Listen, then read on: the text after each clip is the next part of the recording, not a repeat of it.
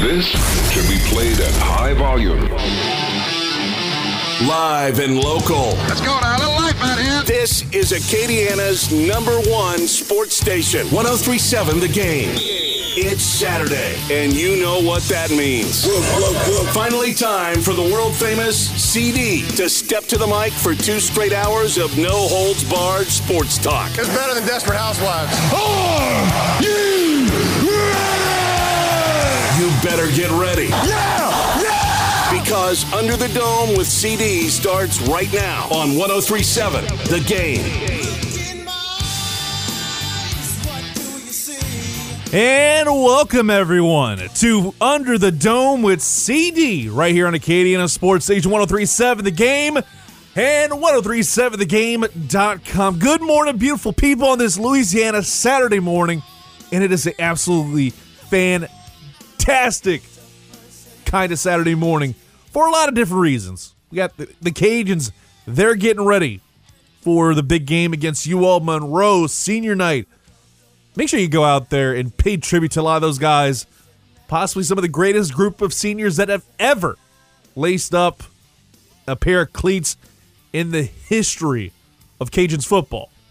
Why do I say that? Well, because they're one of the winningest groups of all time.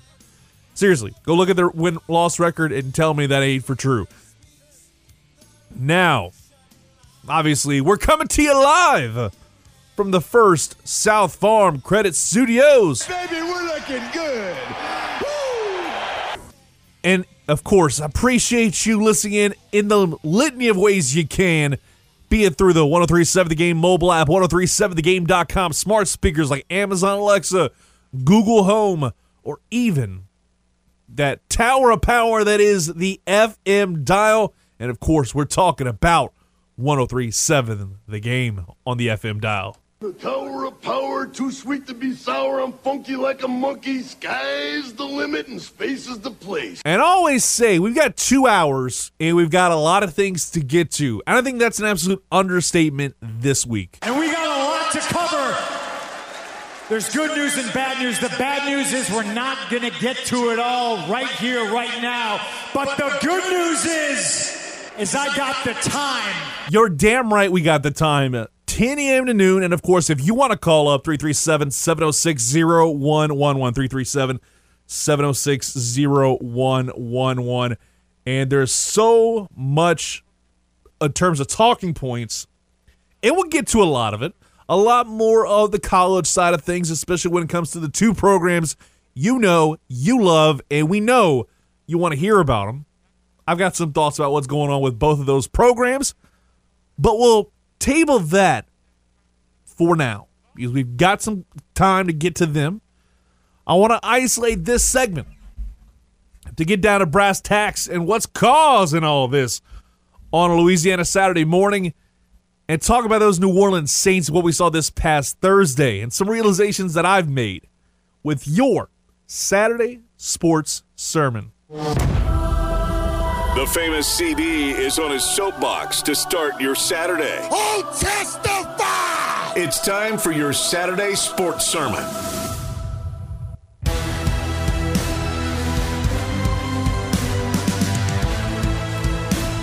And I've been thinking about this since the Jameis Winston injury. And with everything going on, the Saints team has had so many injuries. I feel like it's a mash unit right now with the New Orleans Saints. And to a certain extent, I think they're also paying for a lot of different things in 2021. The post-Drew Brees era.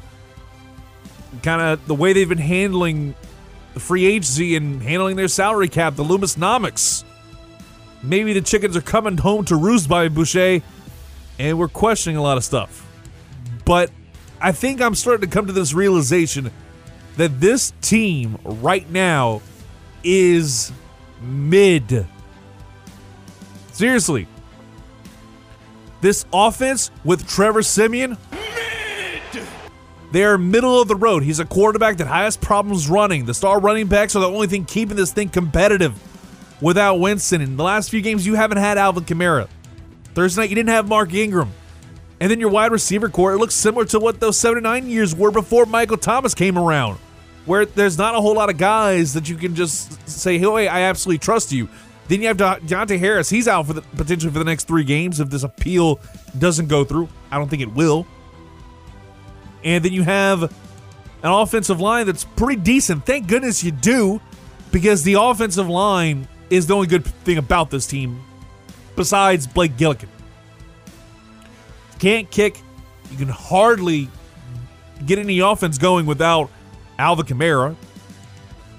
And then, obviously, at top of the offensive line, unless Teron Armstead is hurt, which is pretty much all the time, and you kind of overpaid for some of those offensive linemen to stick around. And again, that goes back to the Loomisnomics stuff. You had to pay some of those guys some big money contracts to keep them around. But it's going to hurt you down the road. Because you're going to want, because, let's be honest, Cesar Ruiz, you've got him. You've got Eric McCoy, 2 guys who are young, and deals are going to be coming up in the next 2 to 3 years. Do you really think they're going to wanting to be just franchise tagged? You only have 1 franchise tag, so it's going to be tough to keep some of those guys around, some of those young pups around, because once you get to that nut in terms of the actual payday, you get into the pay window, it's going to be tough. It's going to be tough to keep those guys around. And then, of course, we get to the $40 million man, Taysom Hill, who is one of the 2 man crushes Sean Payton has on the Saints roster. He was active on Thursday night, didn't play a single down, but he was injured. He apparently had a foot injury. Maybe it's the same thing that Aaron Rodgers has with his COVID toe, or whatever he called it. With his toe injury, where he was showing everybody his toe and his feet. It's weird. I've been trying to get that mental image out of my brain, but I can't. And I get preparing for a worst-case scenario, but let's say hypothetically you lose Simeon for the game and then Hill further injures his foot. Then you're kind of put with both hands tied behind your back, and you have somebody like Ian Book on the active roster. And that's not what Sean Payton wants. He wants to protect the young man out of Notre Dame. But let's be really honest here with each other. He has no business being on an NFL field right now, if ever. I still think he's Garrett Grayson 2.0. And you can't make me think otherwise until I see this. And then I also got to think that the fact this team has just... I have a conspiracy theory. They secretly practice at the Greenbrier because those same issues from those lean years, injuries popping up left, right, and sideways, have happened. And if Hill isn't healthy, then why the hell did you drop the big contract for him over the last weekend? And it makes me continue to believe that this team, especially on the offensive side, is mid. The defense the last few weeks has been wildly mid. They've been wildly mid. I can't just emphasize that enough. Cam Jordan, I love him. Absolutely amazing guy. Probably going to be in the Saints Ring of Honor when it's all said and done. I don't think he's going to get his jersey retired. I think that distinction is going to obviously belong to one Drew Brees. He hasn't been the same guy we've seen in the past. Demario Davis, his level of play isn't up to par. And then there's Marshawn Lattimore, who only seemingly gets up for playing against Mike Evans and the Tampa Bay Bucks. After Winston went down a few weeks ago, I kept saying that I trusted the Saints because of the fact that all you need is a good game manager at quarterback, because this defense is good to great. They have a lot of talent there. Demario Davis, Cam Jordan, even to a certain extent, Marcus Davenport is playing so much better. And it really, to a certain extent, paid off to draft Peyton Turner for that reason only. Because Peyton Turner started to become the new Marcus Davenport and be injured every other game. And it's like, it makes you wonder, how much was that first round pick worth at the end of the day? I understand it was a late first round, so maybe it doesn't hurt you nearly as much, but it's still a bit of a train wreck in that perspective. But you have those guys, and they aren't playing up to snuff. That's where we're at right now. You're sitting at 4 straight losses with 6 weeks left in the season. You still have an outside shot of breaking in to the playoffs, a lot like somebody sneaking into the fridge after Thanksgiving in the middle of the night trying to get some late night dessert. That said, they have to improve. Because outside the Jets, There are no sure things, and I mean no sure things, to try and get into the postseason. It's easier said than done, and right now the road doesn't get any easier. Next week you have the Dallas Cowboys, and then you got to play the rest of your division one more time, which honestly, I like the way the schedule shaked out because the fact you didn't have to play two teams, the same team twice in like a 3-week span or something like that. So the next, 6 games: Cowboys, Jets, Buccaneers, Dolphins, Panthers, Falcons. The way this team's been playing, I think at best they have a 3-3 shot. They've got to get they got to split those 6 games. And even then, that doesn't guarantee you a seat at the table. It's not like the old days, 7-9. That's not going to guarantee you a seat at the table because there's a lot of teams that are still in front of you and have a lot of football left to be played. The Dallas Cowboys, it feels like they're going to run away with the NFC East right now. The NFC West, it's still anybody's game, relatively speaking. The Rams are a little bit down. The 49ers have a chance of getting that second wild card spot. Don't forget about them. You've got the Green Bay Packers. They're going to hold dominion over the NFC North. The NFC South feels like it's Tampa Bay's to lose at this point. But you're also staring up at the Carolina Panthers, who could also take another wild card spot as well right now. They're 5-6. You've got to step your game up, Saints, in the next 6 games. And if you go 3-3, you're 8-9. And 8-9, I think, probably gets you a seat at home in mid-January. Because that's what this team is right now. They are the epitome of mid. And they're middle of the road. I can't say that enough. The way they've been playing. And I'm hoping things get better in 2022. Maybe go get someone like a Russell Wilson, but you have to give up a king's ransom to get him. Maybe you re-sign Jameis Winston and he stays 100% healthy. And he has a phenomenal season. He becomes the new guy at QB. Because honestly, the QB class is thin. Hell, I'd say the quarterback class for this year is pretty mid. Mid. And it's to a certain extent, it's mediocre, and it's not necessarily the biggest draft class of all time like last year's was. And mind you, last year's quarterback class hasn't panned out worth a damn.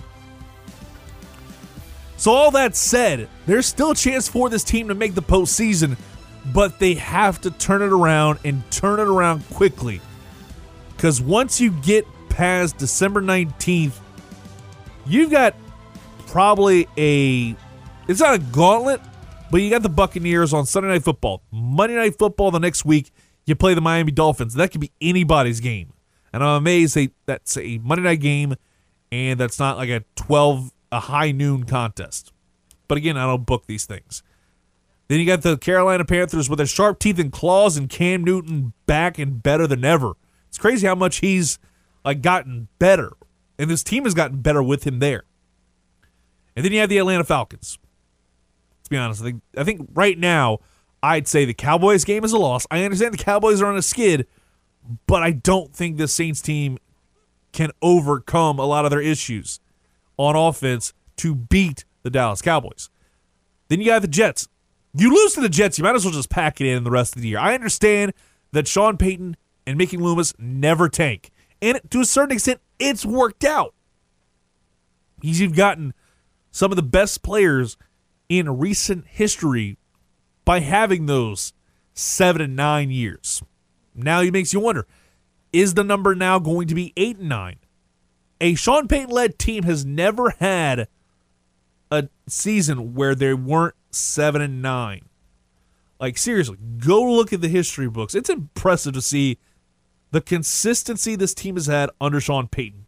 They've never had a season below 7-9 since 2006. 2006.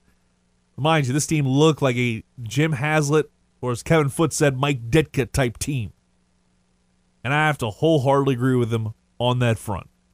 It was, without a doubt, the most disgusting thing I had seen in a long time. Seeing that team just underperform against the Buffalo Bills. And at the beginning of the year, I said that was going to be a game to keep an eye on. That said, I sure didn't expect to see the team look the way they did in that contest. But we'll save some of the more Saints conversation later.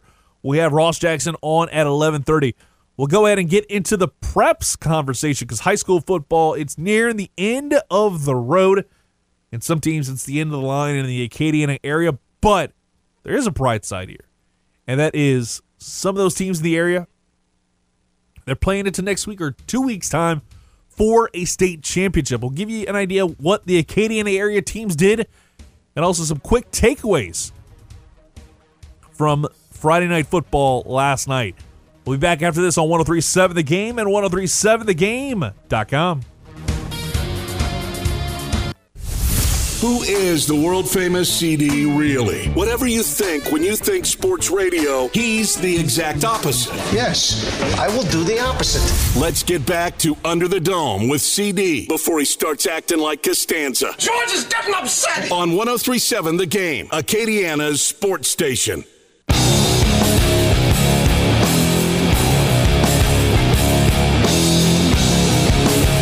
Welcome back to Under the Dome with CD right here on 103.7 The Game and 103.7thegame.com. Hopefully you're having a fantastic Saturday morning. We got Scott Rabley. He'll be coming on in about 8 or 9 minutes, give or take a few, after we kind of get through what happened last night in the Acadiana area, and there was a lot of stuff to break down.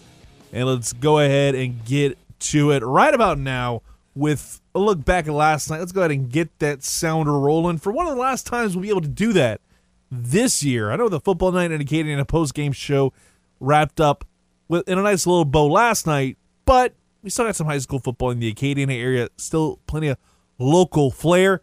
So let's get to that right now. It's going to be a top physical ball game.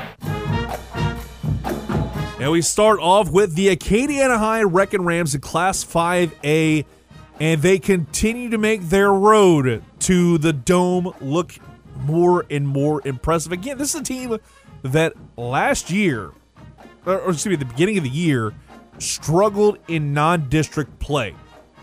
And they rolled to a 42-14 win over Parkway. What's going on in Rue-de-Bellier is pretty darn special. So I can't wait to see what they are going to do when they take on Ponchatoula next Friday for a shot at the Dome. It was absolutely great to see. Meanwhile, another team that made the Final Four over in Class 4A, Westgate ekes out a win over Northwood Shreveport 34-32. So now they'll be taking on the top-seeded Edna Carr, a runner-up in the state title game last year, and a continuously interesting team when it comes to the postseason. We'll talk about that in a little bit. But Edna Carr won 33-7 over George Washington Carver. So that's part of the Final Four in Class 4A. Class 3A, there were 3 teams represented in the Final Four matchups of the quarterfinals, and only 2 remain. Church Point beat West Feliciana 28-14. St. Martinville beat Lutcher 57-42, a absolute barn burner and a half.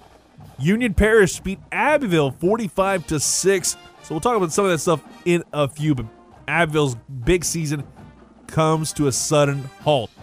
Manny beat Rose Pine in Class 2A action. You also had Jonesboro Hodge beat Franklin, the only Acadiana area representative in Franklin. They are out. Jonesboro Hodge advances in a really fun ball game.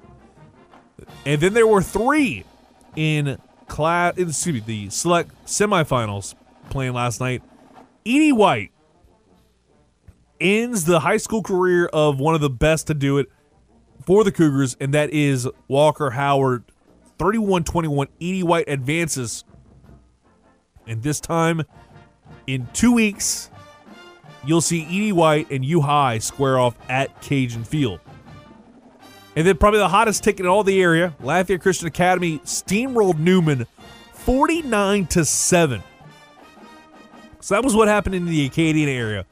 I'll kind of quickly run through what happened across the state and just look at some of those semifinal matchups that are now locked in. You had a double overtime battle between Zachary and West Monroe, and Zachary came out the victor 37-34. And they'll be taking on Destrehan, who beat Ruston 24-10. Again, Ponchatoula, Acadiana on the other side of the bracket. How about if we see Zachary against Acadiana High for the state title in 2 weeks' time? That'd be a hell of a main event, I would say that much. Edna Carr, George Washington Carver. Edna Carr got the win 33-7. They'll be taking on Westgate. Warren Easton beat Bell Chase 63-7. The other local representative in Class 4A, Cecilia, they lost to Neville 41-7.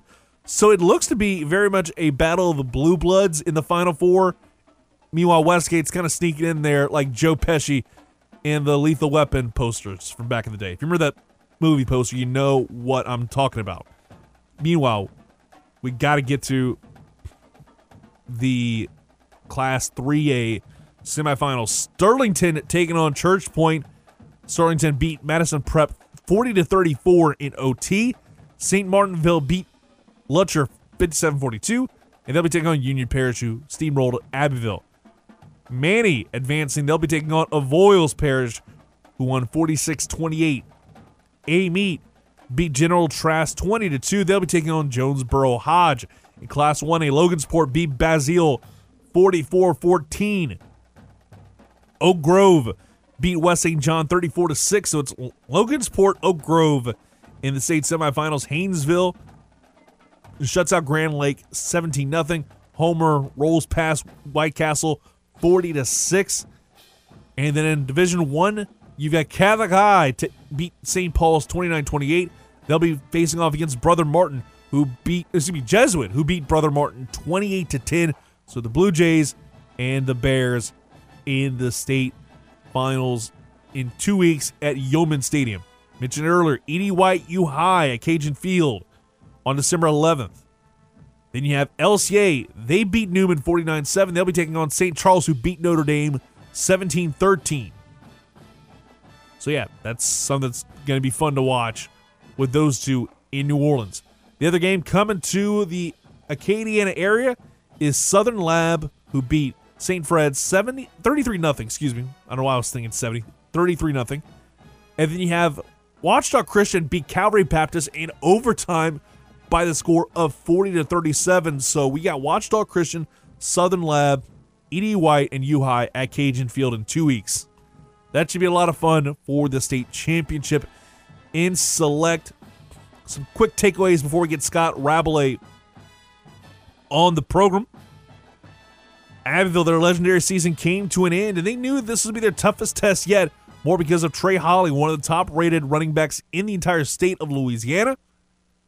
But that wasn't the case, because it was Jaquarius Donald who imposed his will, all 200 pounds of him, imposed his will on the Wildcat defense. But again, this was a great season for Abbeville, and I hope this thing can kind of keep rolling. They brought it all season long, and in terms of Vermilion Parish teams, they get a gold star for all their efforts and hope to see the same next year and also hear the same on 106.3 Radio Lafayette with the Vermilion Parish Game of the Week. The Acadiana High Wrecking Rams, they continue to amaze in the postseason, handling Parkway. And again, they're one win away from another trip to the Dome, and they continue to impress because, again, going back to the way the season started, it wasn't looking that way. This thing turned around real quick. They ran through 3-5A like a buzzsaw, as they always do, and they head into the postseason with so much momentum. Church Point, they're about to make it back to the Dome, it looks like. The Bears, they're back in town. They got past West Feliciana.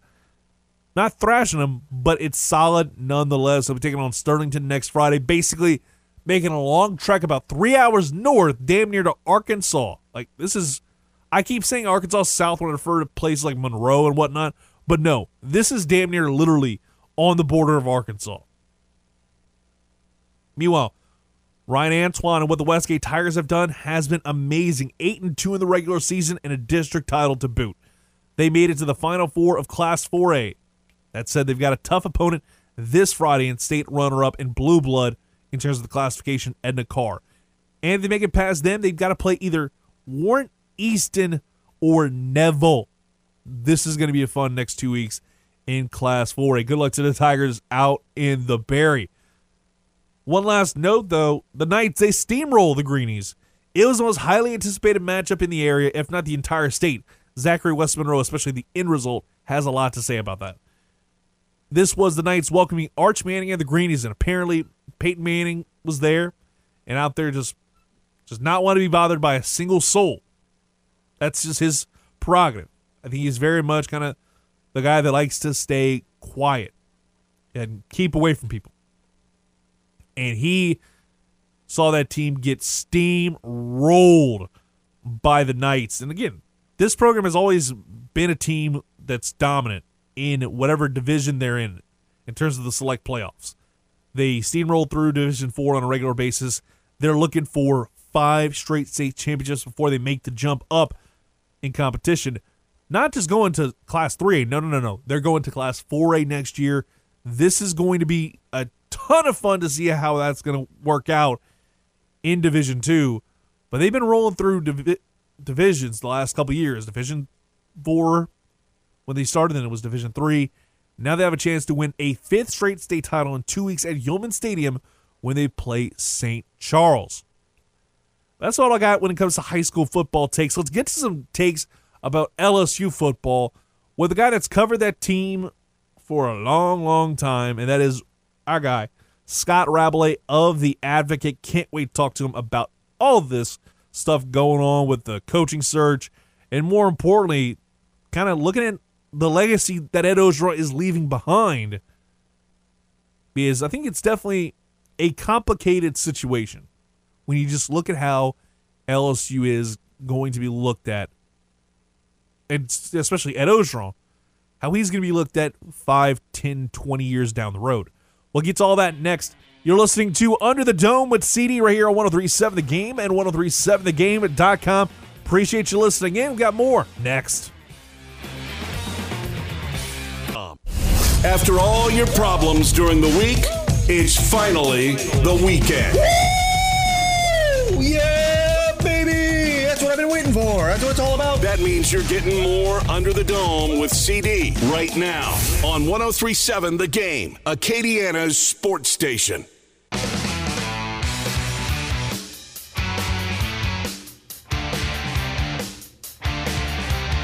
Welcome back to Under the Dome with CD right here on 103.7 The Game, 103.7thegame.com, and an appropriate bump music coming back is LSU and Ed Ogeron. They're at the end of their rope, quite literally, because Ed Ogeron, this will be the final game. Presumably, he'll be coaching for the LSU Tigers. That is if they make it to a bowl game, but that's a different conversation. Maybe down the road after tonight's game against Texas A&M, which you'll hear right here on Acadiana Sports Station 103.7 The Game. Chris Blair and crew are going to start it off at 6, but before that, we had Hunt Palmer out there for the pregame show starting at 4 o'clock. Him, Marlon Favorite, and I think Brandon Taylor is a part of it this week. But I know it's kind of a little bit of a rotation of guys. But again, that'll be the last game of the regular season coming up, and it's going to be a fun kind of coaching carousel to keep tabs on.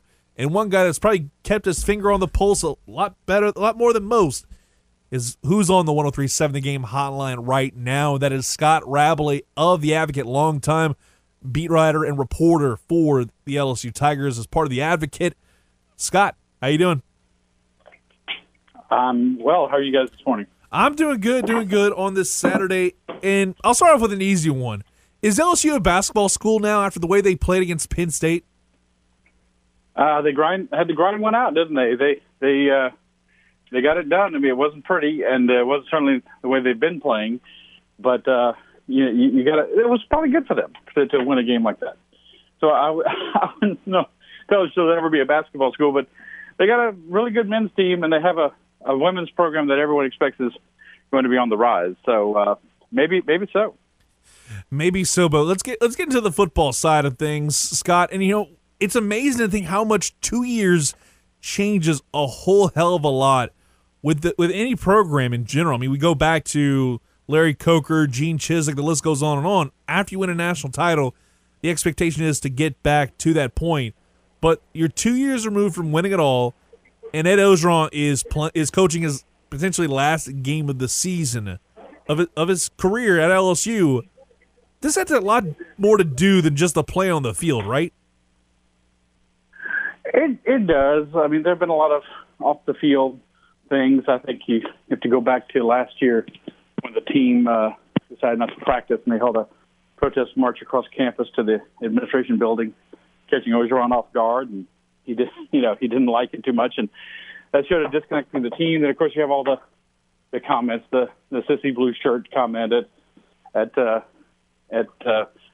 UCLA game, and talking about dropping a fan who trolled him on his coach's show in the fishing hole and stuff like that. But it's but I still say if he was 9-2 going into this game, a lot of that stuff wouldn't matter.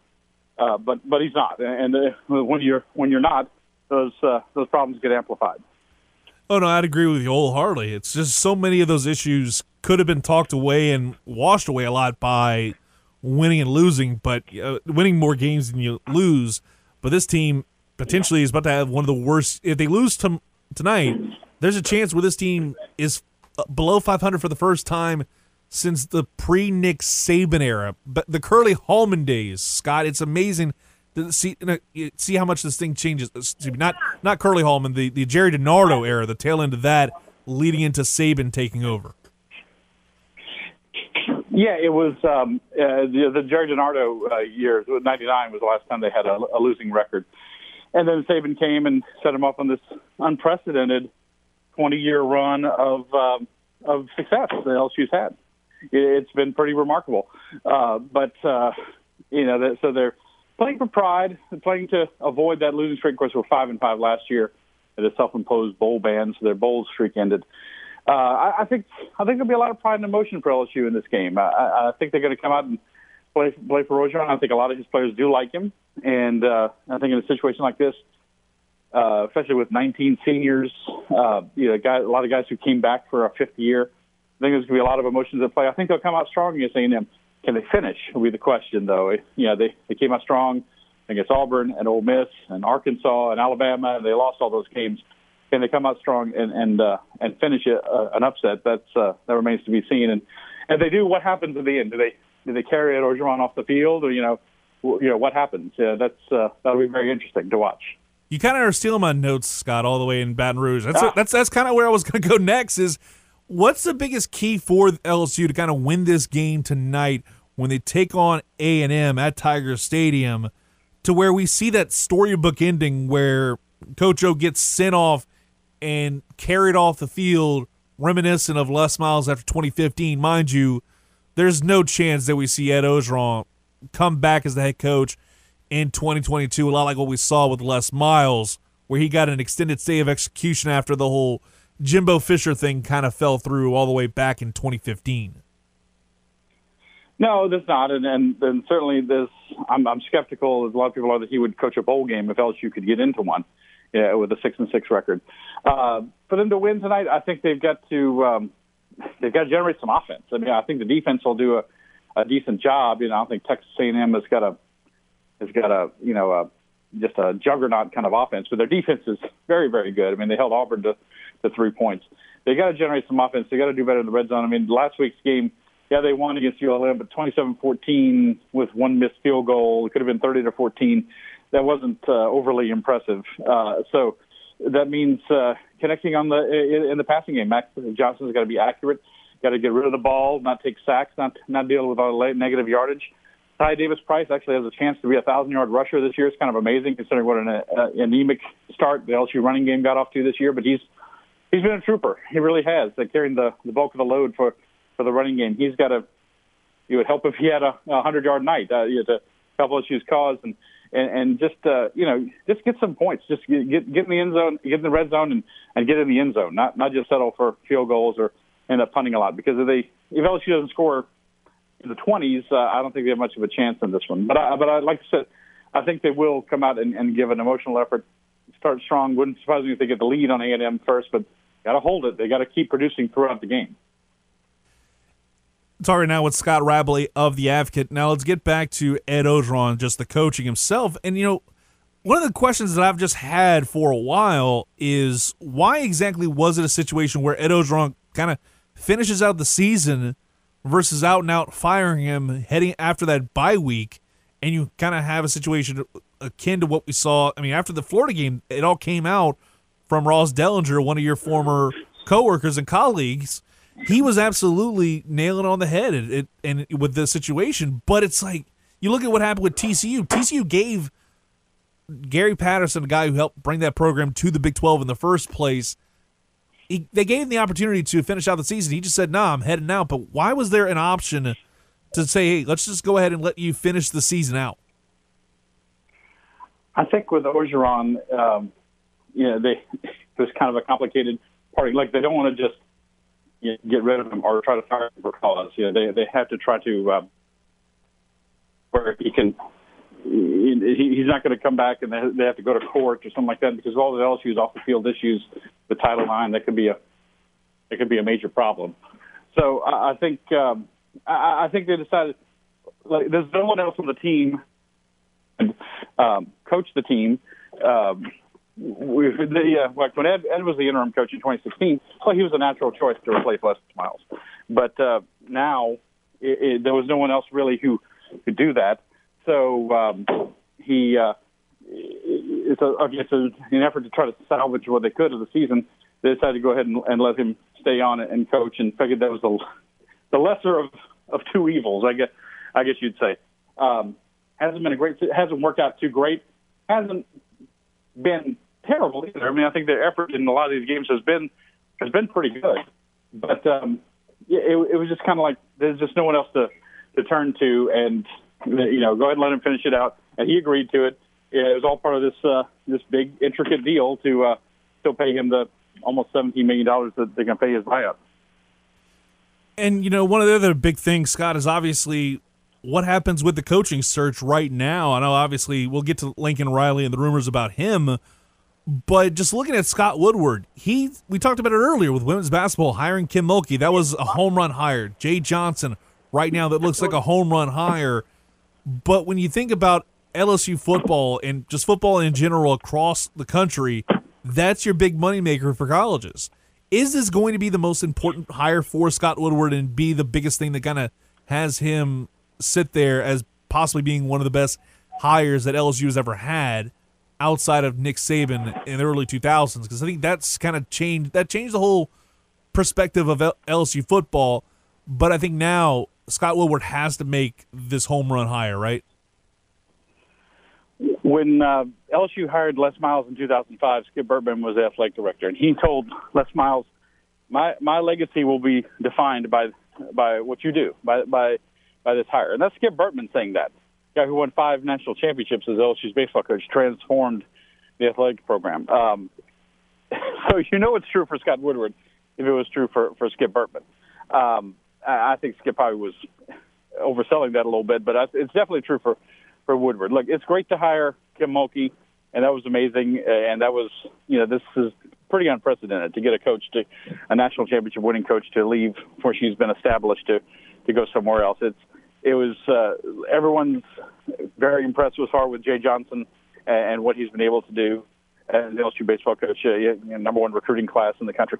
But this is the defining moment. This is, and Scott has wanted to do this. I don't think he was looking for an excuse to fire Orgeron necessarily, but he's an LSU guy. He's a Baton Rouge guy.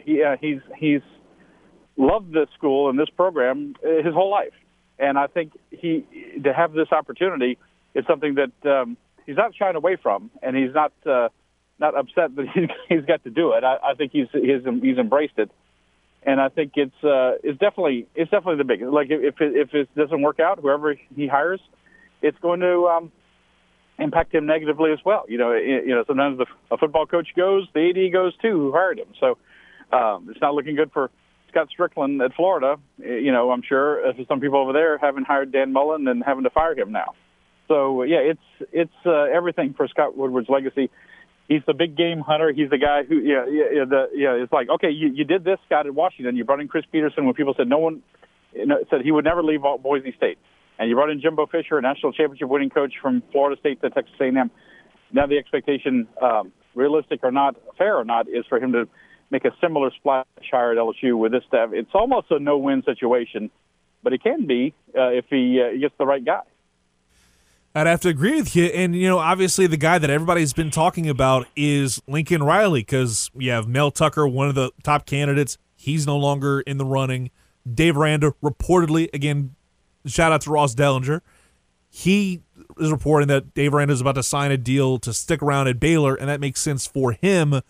But when it comes to Lincoln Riley, what makes you think that he could very well jump ship from Oklahoma to LSU? Because I think there's a lot of loyalty with that program, and to a certain extent, he's got it made, and he's already coming to the SEC in a few years. So, why rush and make it over to LSU? I understand they're gonna have to pay him a boatload of money to do so and jump ship.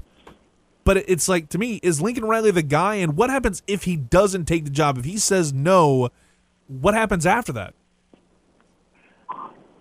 Those are two great questions. First of all, why would Lincoln Riley come? He's got a great job at Oklahoma. He's paid very well, $7.5. I think he gets a retention bonus, bumps him up to about $8 million this year, $7.5 next year, escalating salaries. That's the whole thing. Won the Big 10, the Big 12 every year, except we'll see if they can get into the Big 12 championship game with a win tonight against Oklahoma State or not. Can he? He's been in the playoffs 3 times, a couple of Heisman Trophy winners.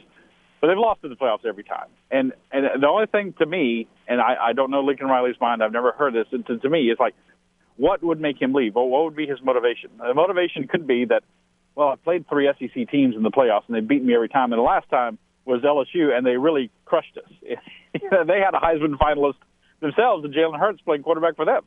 And it was no contest. They have not been able to get the great offensive players and the great defensive players at Oklahoma. And look, I'd be saying to myself, it's not going to get any easier. Yeah, we dominated the Big 12, and Texas has still not gotten his act together, and TCU's fallen off, and Texas Tech, was great for under Mike Leach for a few years, but they're not anymore. And Oklahoma State's really good this year, but it's their league still. But it's not going to get any easier for him once they join the SEC. And is Oklahoma going to be closer to or farther away from playoff condition? Now, you go to a 12-team playoff, well, you got to see 3 or 4, 5 SEC teams in the playoff every year, probably. But based on where it is now, LSU's won 3 national titles and played for a 4th since Oklahoma won its last one back in 2000. I think those would be things that weigh on me. Plus the money that we're hearing. A lot of people are saying, and we're hearing too, could be a $100 million deal, 8 years, 9 years, 10 years, whatever. So that's a big factor. If not Lincoln, the other great question, if not Lincoln Riley, who? I don't know, because it seems like everyone else either said I'm staying or they're getting a new deal worked out. Mel Tucker, Dave Aranda, as you said, the reports we've heard. Matt Campbell comes to mind. But then is it Mark Stoops at Kentucky? Is it Mario Cristobal at Oregon? That's a name that I've heard. Is it Bill O'Brien, the offensive coordinator at Alabama? It's going to be a good coach. LSU can be successful going forward with more than one coach. I don't think it just has to be Lincoln Riley, but it's not going to be the hire that everyone's hoping it to be. If it's any of those guys besides Lincoln Riley or Dave Aranda somehow, and Jimbo Fisher too. We've heard people have said Scott Woodward is not going to keep trying Jimbo Fisher, or he was going to keep going until he got to the end, with Lincoln Riley. I don't think Jimbo's going to leave based on what he said, but you never know these coaching searches. You never know until the guy is standing at the podium. Yep. Even then, people might remember Pat Murphy, the Alabama softball coach, coming to LSU and then turning around a couple of days later and going back to Alabama where he's still coaching. So it's all very fluid until, I guess, that guy's been here for a couple of weeks and you say, okay, he's really staying.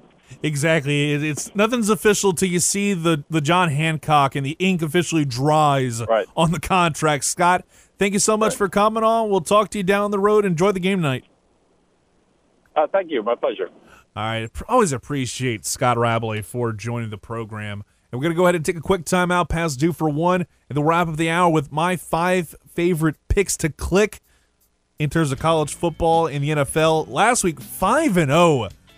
I'll just go ahead and say that, then we'll get to the picks for this week's contest next right here on 103.7 The Game and 103.7thegame.com.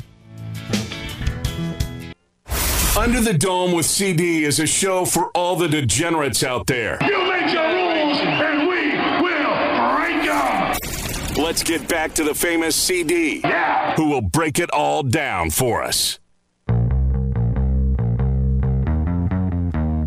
Not a whole lot of time left. Let's get into the picks to click for this week. Georgia Southern got them covering against App State, 24.5 point spread. I feel like that's absurdly high. Take the over in Auburn, Alabama, 57 points set as the bar. Over under, I think that they'll jump that bar, 57. UL Monroe covers against Louisiana. That's a plus 22-point dogs. They are on the road. I think they cover because that 22-point spread is going to be a lot more competitive than anything else in this week's college football action in terms of the lopsided spreads. Cleveland covers against Baltimore, plus 4. The NFL spreads are razor thin. And without Baker healthy, I think the Browns cover a 4-point spread, even without Baker healthy. Seattle, I got them straight up on Monday Night Football against Washington. How are the Seahawks dogs against the Washington football team? I'll never know. So I'll go ahead and pick Russell Wilson, dangerous. And I see this team getting past the Washington football team with a nice win to wrap up this week. Again, last week I was 5-0 at Arkansas covering against Alabama. Cajuns straight up against Liberty. Over in the UAB UTSA game, Chicago covered against Baltimore. And then I had Cincinnati straight up against Las Vegas, and that one paid off as well. Definitely a damn good feeling to cover and get a perfect 5-0 week. Hopefully we can keep that train rolling into the end of November and, more importantly, into December. Maybe once that online sports betting and more of those sports books open up across the area, I might be able to start making some money with these picks and stacking it up and going to the moon because, as Billy Napier says, scared money don't make money. And we're back after this. Hour 2 next. This should be played at high volume. Live and local. Let's go now. A little life out here. This is Acadiana's #1 sports station. 103.7 The Game. It's Saturday, and you know what that means. Finally time for the world-famous CD to step to the mic for 2 straight hours of no-holds-barred sports talk. It's better than Desperate Housewives. Are you ready? You better get ready. Yeah! Yeah! Because Under the Dome with CD starts right now on 103.7 The Game. And welcome everyone to hour 2 of Under the Dome with CD. Hopefully you're having a good one, and it's definitely a beautiful Saturday morning. It's definitely football weather in the true definition of football weather. Not like what's going on and about to get started with the big game where it's snowing, it's cold, as all get out. No. I'm talking the weather going on right now in the state of Louisiana where it's 58 degrees, absolutely clear skies. And now around kickoff, I know it's supposed to rain a little bit, but it's going to still be pretty decent weather. And of course, it never rains inside the beautiful First South Farm Credit Studios where we're coming to you live. Hear this worldwide. And of course, appreciate you listening in however you're doing so, be it through 1037thegame.com worldwide, the mobile app. And I definitely say also appreciate you if you're listening in via your smart speakers, Amazon Alexa, Google Home, whatever. However you listen to us, because there's a bunch of different ways. Or better yet, through the tower of power that is 103.7 FM. He is the tower of power. He is too sweet to be sour. He is the rap master. There is no other. There is no equal. The man.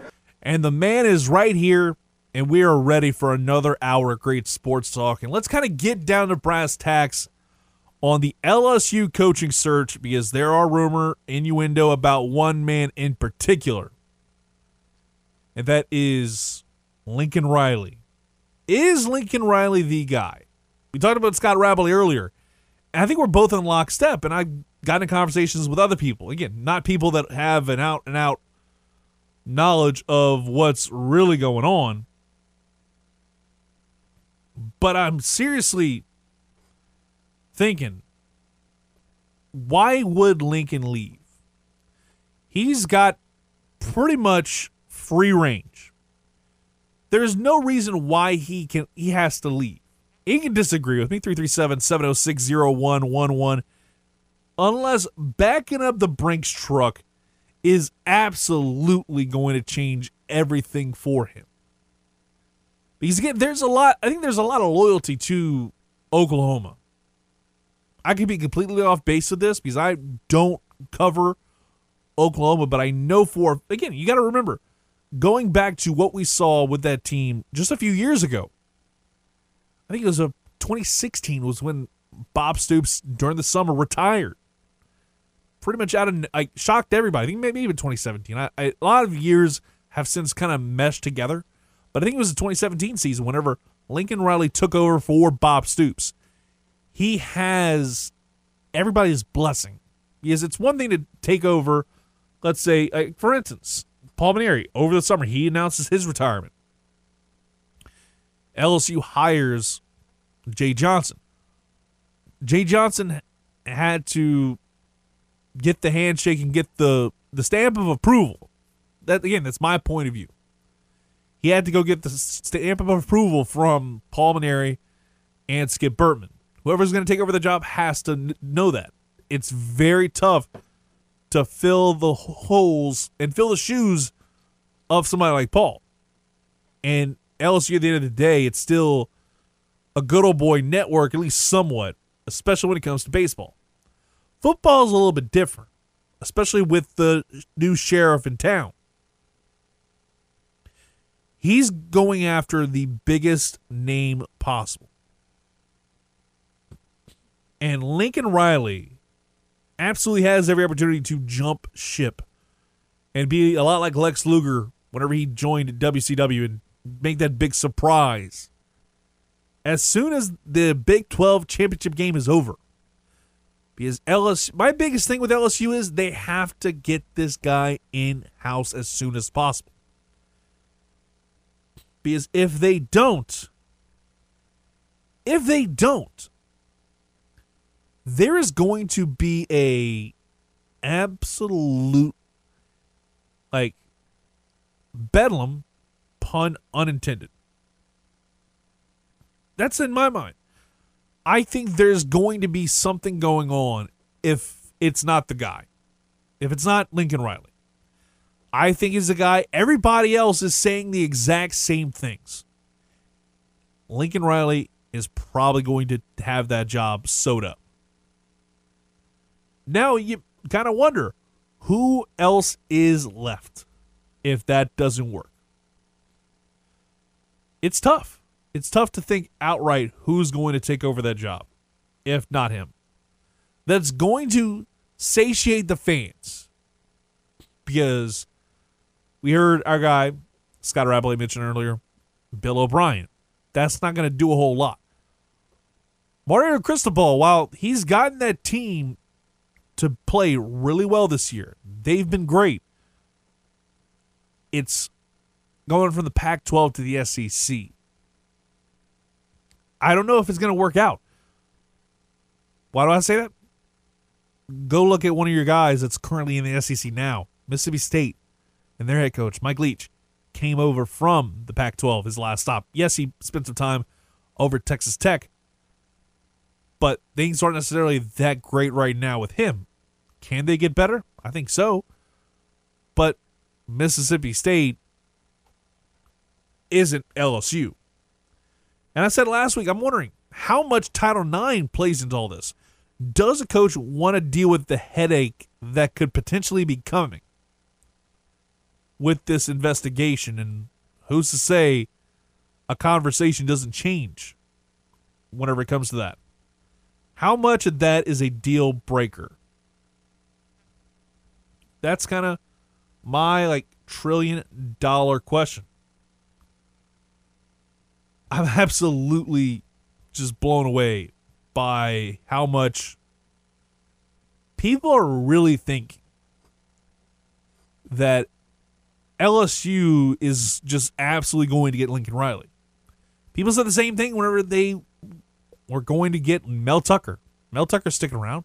He just got paid a massive deal to stay as the head coach of the Spartans. After only a couple years, he was one of the hottest names everybody was wanting. And it didn't work out. Dave Aranda, the other name everybody wanted. Apparently, reports are coming out from Ross Dellinger, Sports Illustrated. When Ross says it, I can usually take it almost as gospel, take it to the bank. So for me, it's going to be interesting because, again, I think the loyalty that Mike Leach, Lincoln Riley has to Oklahoma plays a big role. Bill O'Brien or Mark Stoops, listen to me, Mark Stoops, if either of those two are the next head coach, Scott Woodward's reputation takes a huge hit. It has to be a big hire. And we'll get to Billy Napier in a few minutes. Don't worry. We'll get to him in the next segment. I wanted to isolate these two because they're two very, very different stories. And obviously they involve two very different teams. But Mark Stoops could very well work out extremely well. But the initial reaction is going to be you went with like plan E. Because you couldn't get anybody else to come over. You couldn't fork over the dinero to get a guy to come over. That's what it's going to sound like. It's going to be, to fans, somewhat reminiscent of 2016, when you missed out on Tom Herman. The year before that, you missed out on Jimbo Fisher for one reason or another. You missed out on those guys. Fast forward to now, you're kind of in a similar situation. And it's so important to get these guys in before National Signing Day, which is coming up very soon.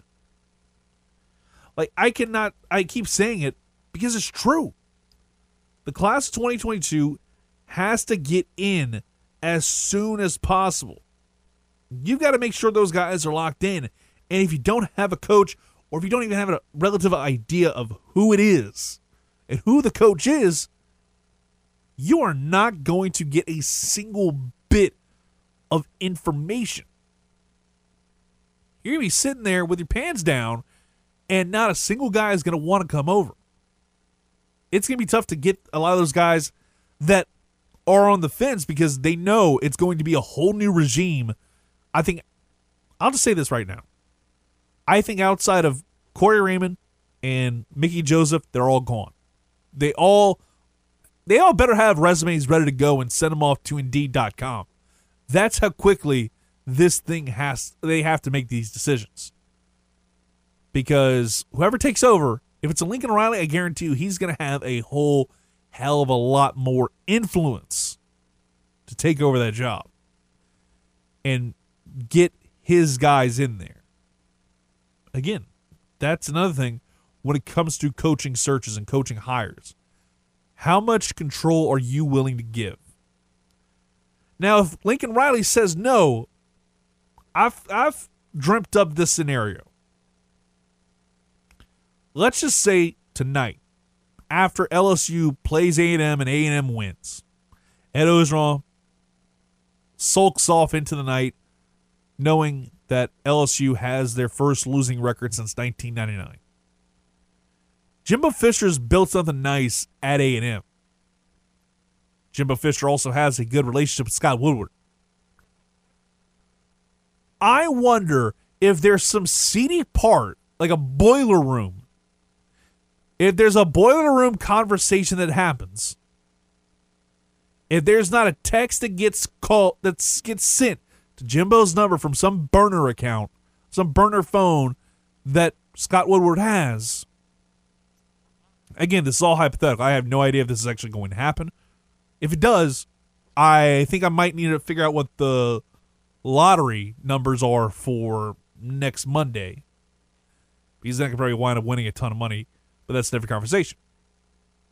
So, here's how I see it happening if you don't get Lincoln Riley. If Lincoln Riley outright says no to you before the A&M game. Scott Woodward after the A&M game, after A&M wins, he gives a little text and says, hey, meet me at this place. And it's literally nobody knows. He just goes into this like seedy area that nobody else goes into. This is isolated area. Nobody else is around. It is just him and Scott Woodward in the dark having the conversation. And I think there's absolutely no chance he doesn't get the offer and take it and run. Yes, he's built something special at A&M, and he's got everything going for him. But if he calls up and he offers him enough, Jimbo Fisher is going to be back in Baton Rouge before you know it. That's kind of where I think about it. It could be completely wrong. I could be completely off base on that front. But there's no reason why LSU doesn't try and at least court Jimbo Fisher and offer him the world if Lincoln Riley's kind of not answering your calls, not answering your texts. You've got to know how to handle things. And you know that you can't have Mark Stoops or Bill O'Brien be your next head coach because it's going to wind up reflecting bad on you. Because if it fails, you could be very much one of the most hated men in Louisiana at LSU. Just saying. Just saying. We're going to go ahead and take a quick timeout. When we come back, we'll get to the Napier to Florida rumors, and I'll break that down. And also, maybe a word of warning. Because obviously, I don't think LSU's given Napier the time of day. Could be wrong, but I've got some thoughts on that and more next right here on 103.7 The Game and 103.7thegame.com. The world-famous CD may be in his 30s, but he's still a kid at heart. Now, let's get back to a guy that has an unhealthy obsession with a number that offensive linemen wear. With Under the Dome, with the world-famous CD on 103.7 The Game, Acadiana's sports station.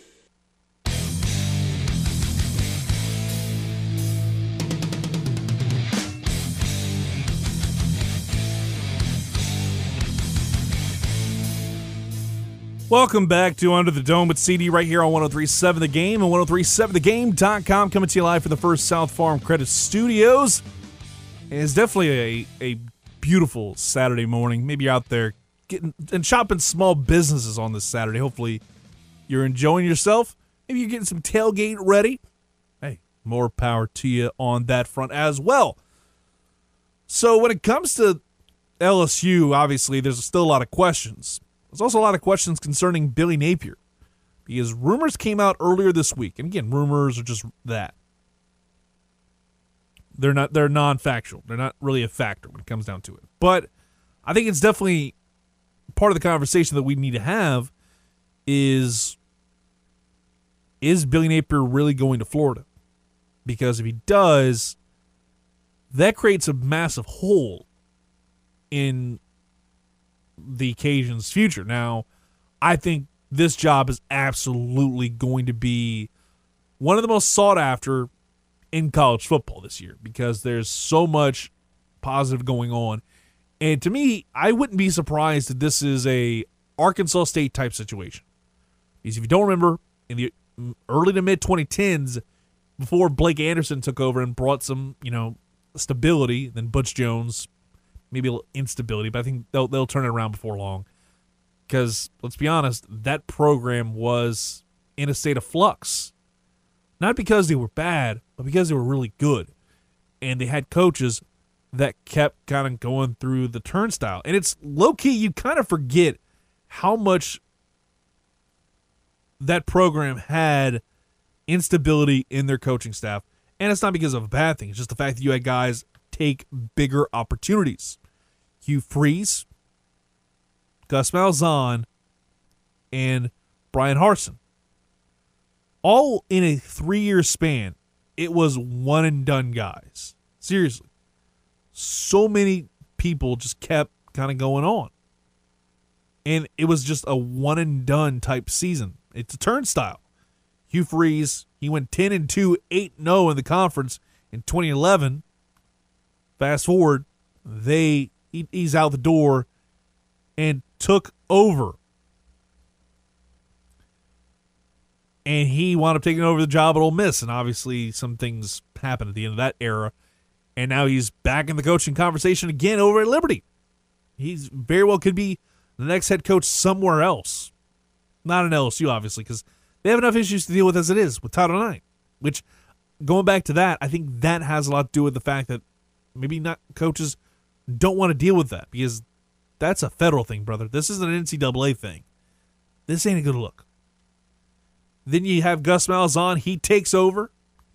He jumps ship after they fired Gene Chizik after the way that whole thing went down out in the post-Cam Newton era. He leaves and returns to Auburn. Then you get Brian Harsin to come over, former Longhorns offensive coordinator. And then he splits to go coach at Boise State.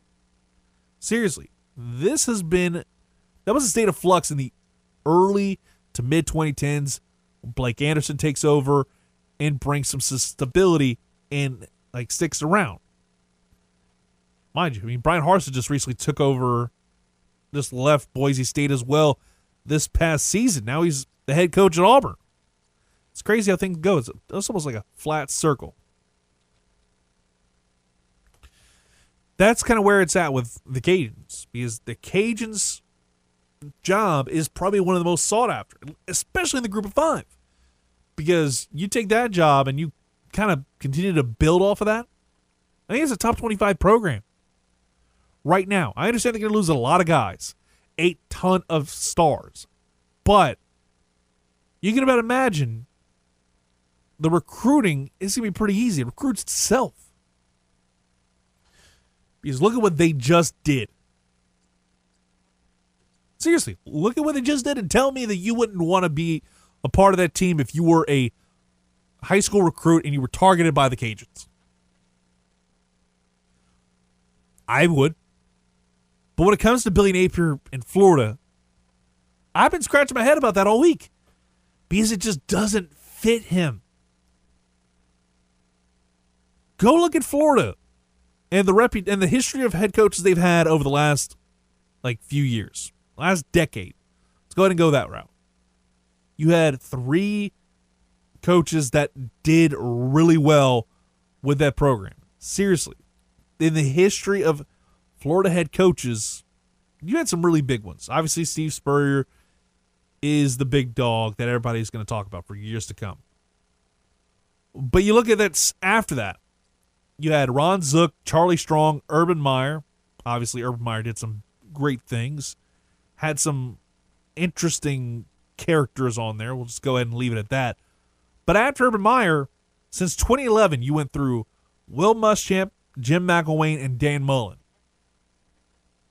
Seriously, Will Muschamp, Jim McElwain, Dan Mullen. All 3 of those guys did pretty damn well for themselves. Muschamp, SEC Coach of the Year in 2012. Jim McElwain got the team to Atlanta. Dan Mullen just last year got the team to Alabama, got the team to the SEC championship game, and competed against Alabama this season. But a 34-15 record apparently is grounds for him to kind of go head out and go do something else. Go coach somewhere else, or maybe get out of the coaching game. Jim McElwain, 22-12. Now, obviously, the whole manatee thing or whatever it was back in the day, that hurt. That hurt his reputation a lot. And he also just fell apart that last season. So it makes sense. But seriously, within a few years, you have these coaches. It's a turnstile in the wrong way. Because you have just poor effort in terms of keeping the train rolling. Muschamp, again, Coach of the Year in his second season at Florida. Then the wheels fell off. He ended up with a 28-21 record, 17-15 in conference. That alone makes you kind of question a lot of things.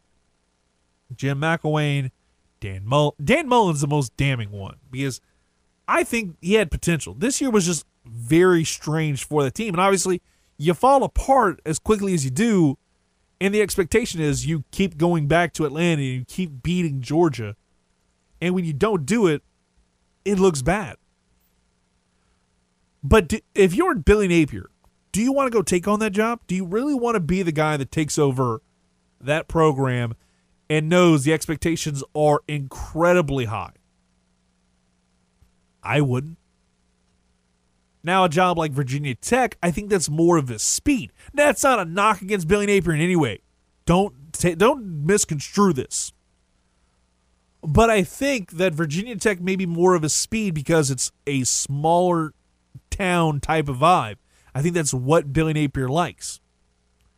And add the fact that I just feel like he has a golden opportunity to take over Virginia Tech and start making the ACC a little bit more interesting. Because again, there's a chance Dabo Swinney maybe going back into the Clemsoning phase of his career. They're nowhere sniffing an ACC championship game or the Atlantic Division for the first time in what feels like forever. Now you have a golden opportunity, like a golden opportunity to try and make some change in the ACC. It's going to be a weird championship game next week in the ACC, and there's a chance that the head coach of the Cajuns, if Virginia Tech comes to call, and he'd take that offer. But, of course, Jimmy Sexton could be getting a lot more money out of Florida. That said, if he does go to Florida, I'll say this to LSU fans. If he goes to Florida, you missed out on a golden opportunity to have that button-up head coach that changes a program. And if you fail at Lincoln Riley, you fail at a lot of these other guys that you're trying to get, and you settle for a Mark Stoops or, heaven forbid, a Bill O'Brien, every year LSU plays Florida, and Billy Napier's head coach, Florida's going to kick your ass every single time. And I'll come on the air the next week, and I'll say it. I'll say it now, and then I'll say it in perpetuity. If he goes to Florida and LSU loses, and you wonder, why didn't we hire him? Because you were too proud. You were too proud. So I hope Billy Napier, in a sense, gets a job at Florida just so he can beat your ass and you can realize, hey, maybe we shouldn't have been so proud of, we're LSU. We're not going to go get a guy from UL. Maybe you shouldn't have been so proud. Maybe you shouldn't have been thumping your chest like we're LSU. We don't want a team from, in their words, not mine, because I'm going to call them Louisiana, because I went there.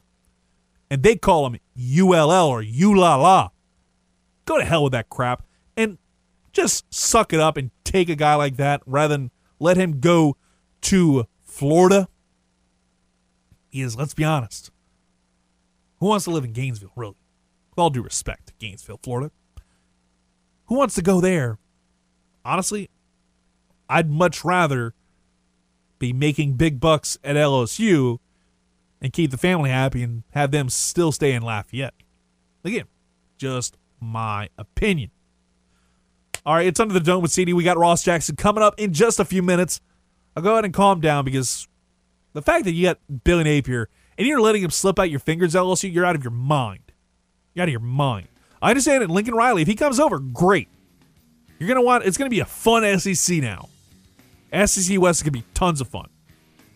Especially with whatever's going to happen with Texas and Oklahoma when they jump over to the SEC. That's going to be a lot of fun.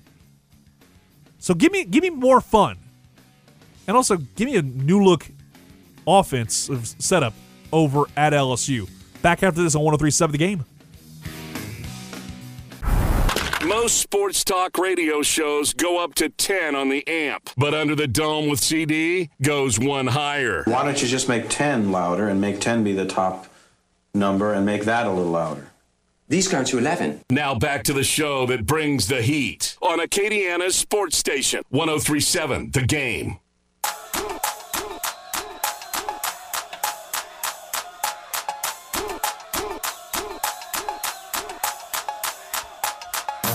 Welcome back to Under the Dome with CD right here on 103.7 The Game and 103.7thegame.com. Hopefully you're having a great Saturday morning. I know I sure am because I'm here with you, and we're talking all things New Orleans Saints right now with our guy, the host of the Locked On Saints podcast, Canal Street Chronicles, and also good friend of the program.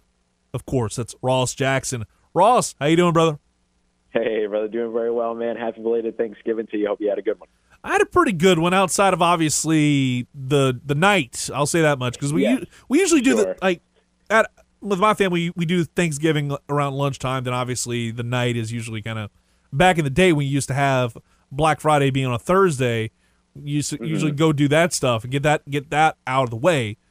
But obviously things have changed since COVID and whatnot. But when it comes to Thursday night, that was the most disappointing Saints game I've seen in a good while. That's going beyond probably those 7 and 9 years with the New Orleans Saints and like between that 2014-16. How disappointing was that performance we saw by the Saints? Because it's one thing to kind of just like lose to a team that's better than you. Because it looked like that. Obviously, the Buffalo Bills are a damn good team, but this was almost like depressing type stuff what we saw on Thursday night. Yeah, I mean, it was not what you expected. And certainly, I mean, you know, you have to consider the fact that this is effectively the New Orleans Saints preseason squad that they're having to march out in these games. And also, I'm not really sure where the expectations were for folks. But, I mean, you know, you watched the first half, and I think you had a lot of hope to at least walk out of that game, even with a loss, with some dignity, right? I mean, the defense ended the last 4 possessions of the first half with 2 third down sacks that ended up forcing 1 punt and ended up limiting one drive to a field goal. And then they came with back-to-back interceptions as well. And so I think you kind of had hope that, okay, well, the defense is back to form and back to what we've seen over the course of the first 7 games or so of the season.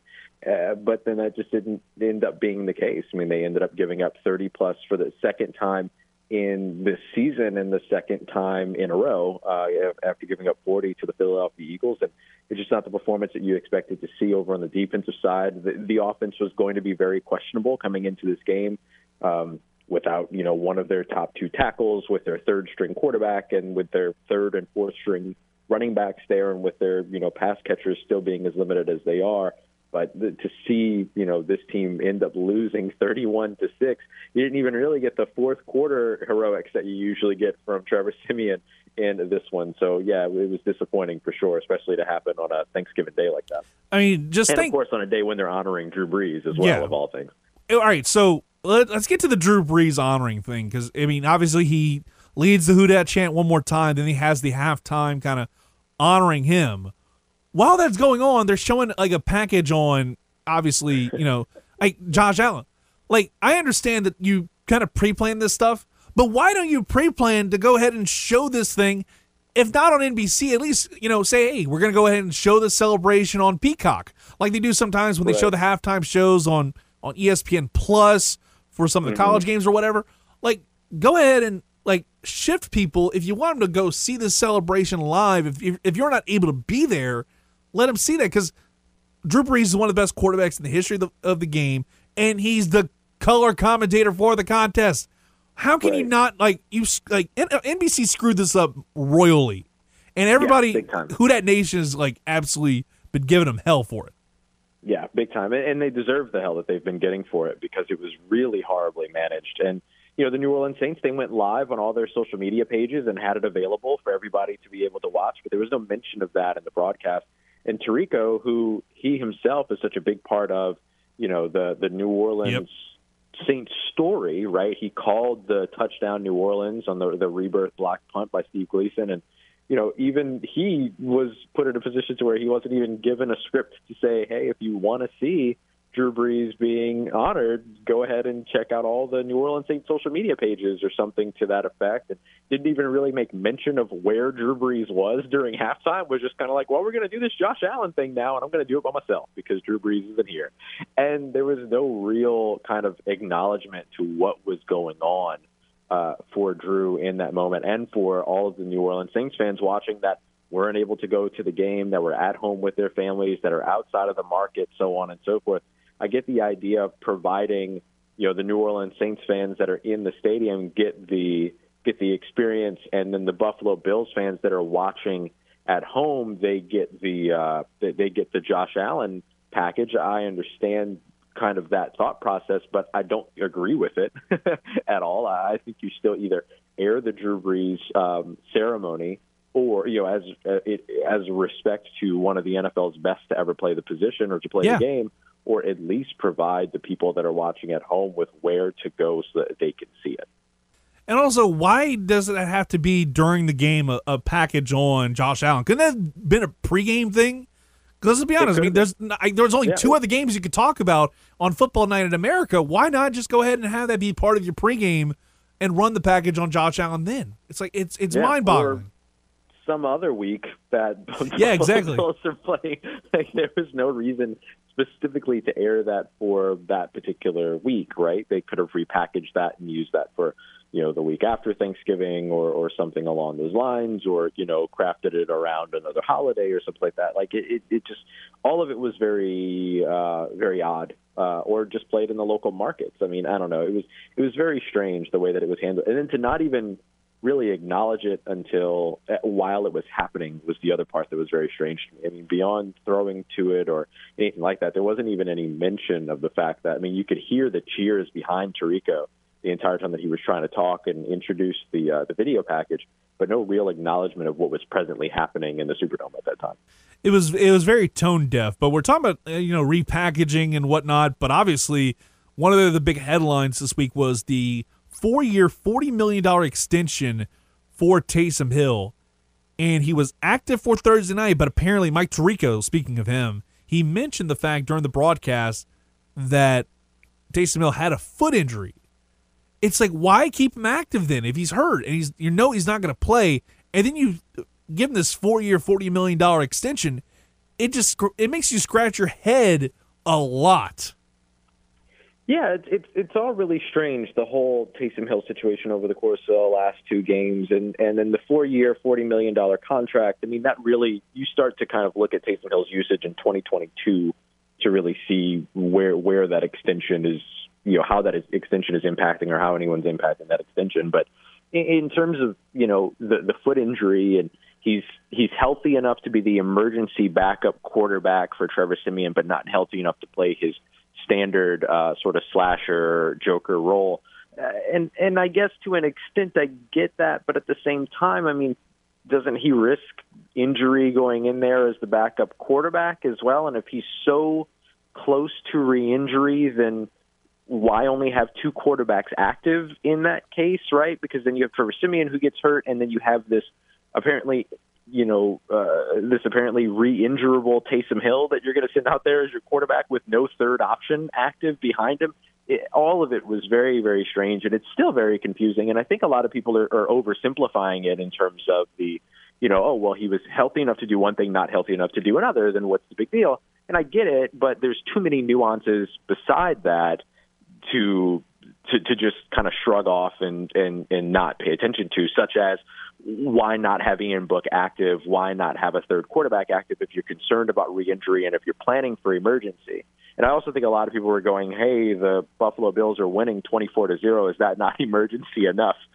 Which, of course, that's not really the emergency that they were planning for, but maybe one that they could have reacted to.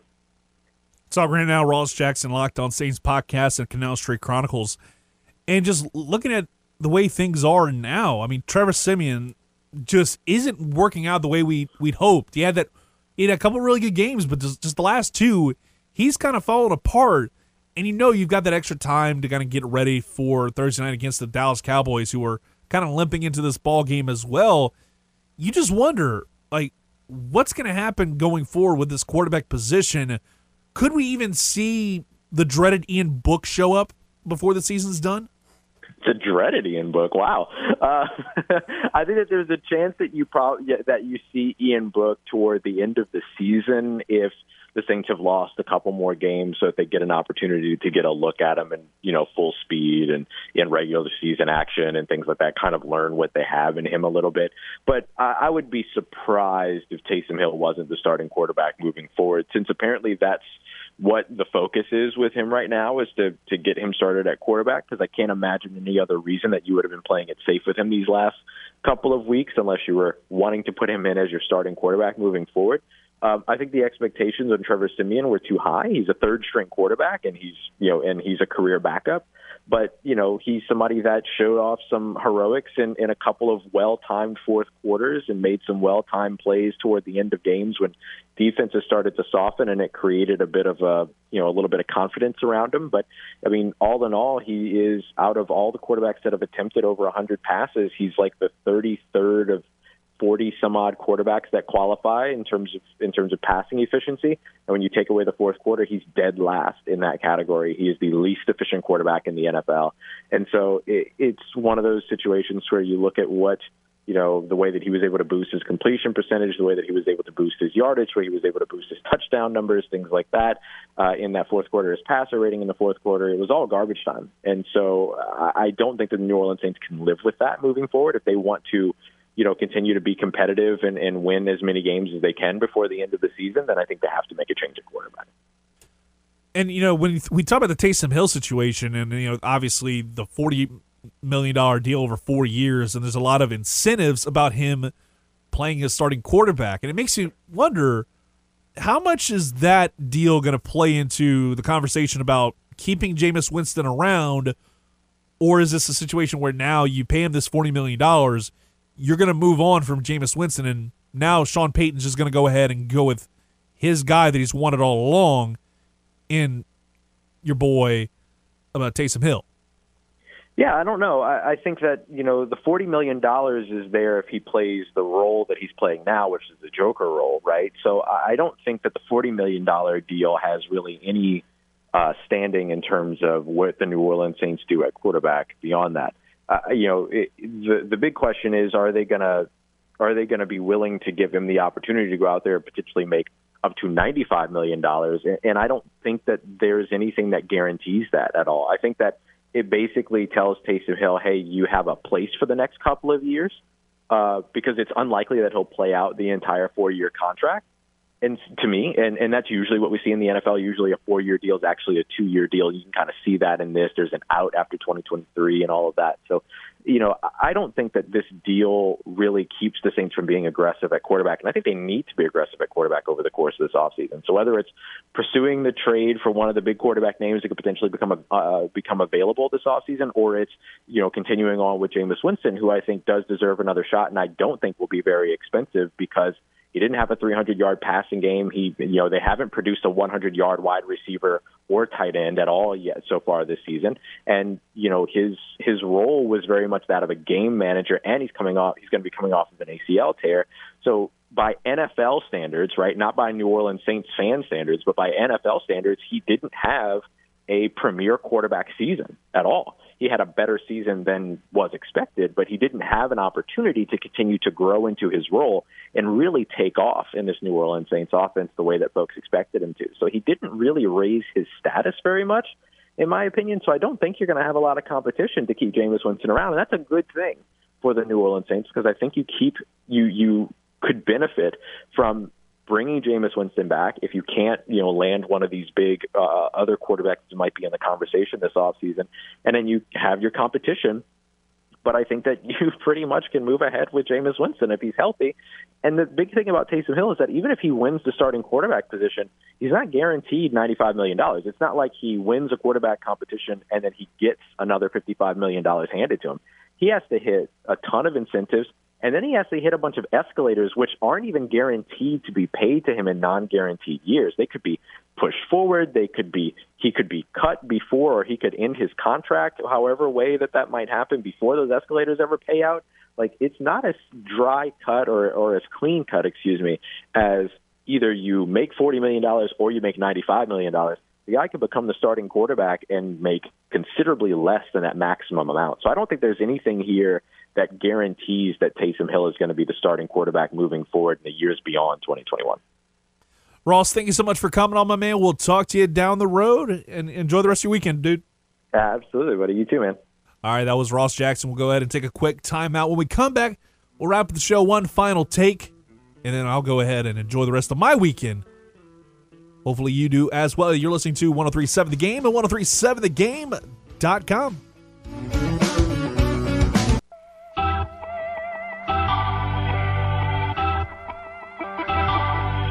Just before we close up shop here on 103.7 The Game, the famous CD is looking to fire off one more take before dropping the mic. Is it going to be a hot one? Or is it going to be one he'd like to take back 6 months down the road? Let's listen in and find out. The last take I have for the show today revolves around spring football. And they got just about one more chance to kind of get this thing set up, ready to go. And more importantly, they have to, and I mean have to, get this right. And of course, some of the USFL. The USFL is coming back, and they have a team in New Orleans. So the New Orleans Breakers are going to become the unofficial team of Under the Dome, a lot like the Houston Roughnecks did for the XFL 2.0. For my sake, spring football needs to be a thing, because I'm always going to support it. I'm going to support more football. So why not support something like this? And I just want it to succeed, because if it doesn't, then I think it's officially going to be time to kind of kick that can down the road. But I'll catch you on down the road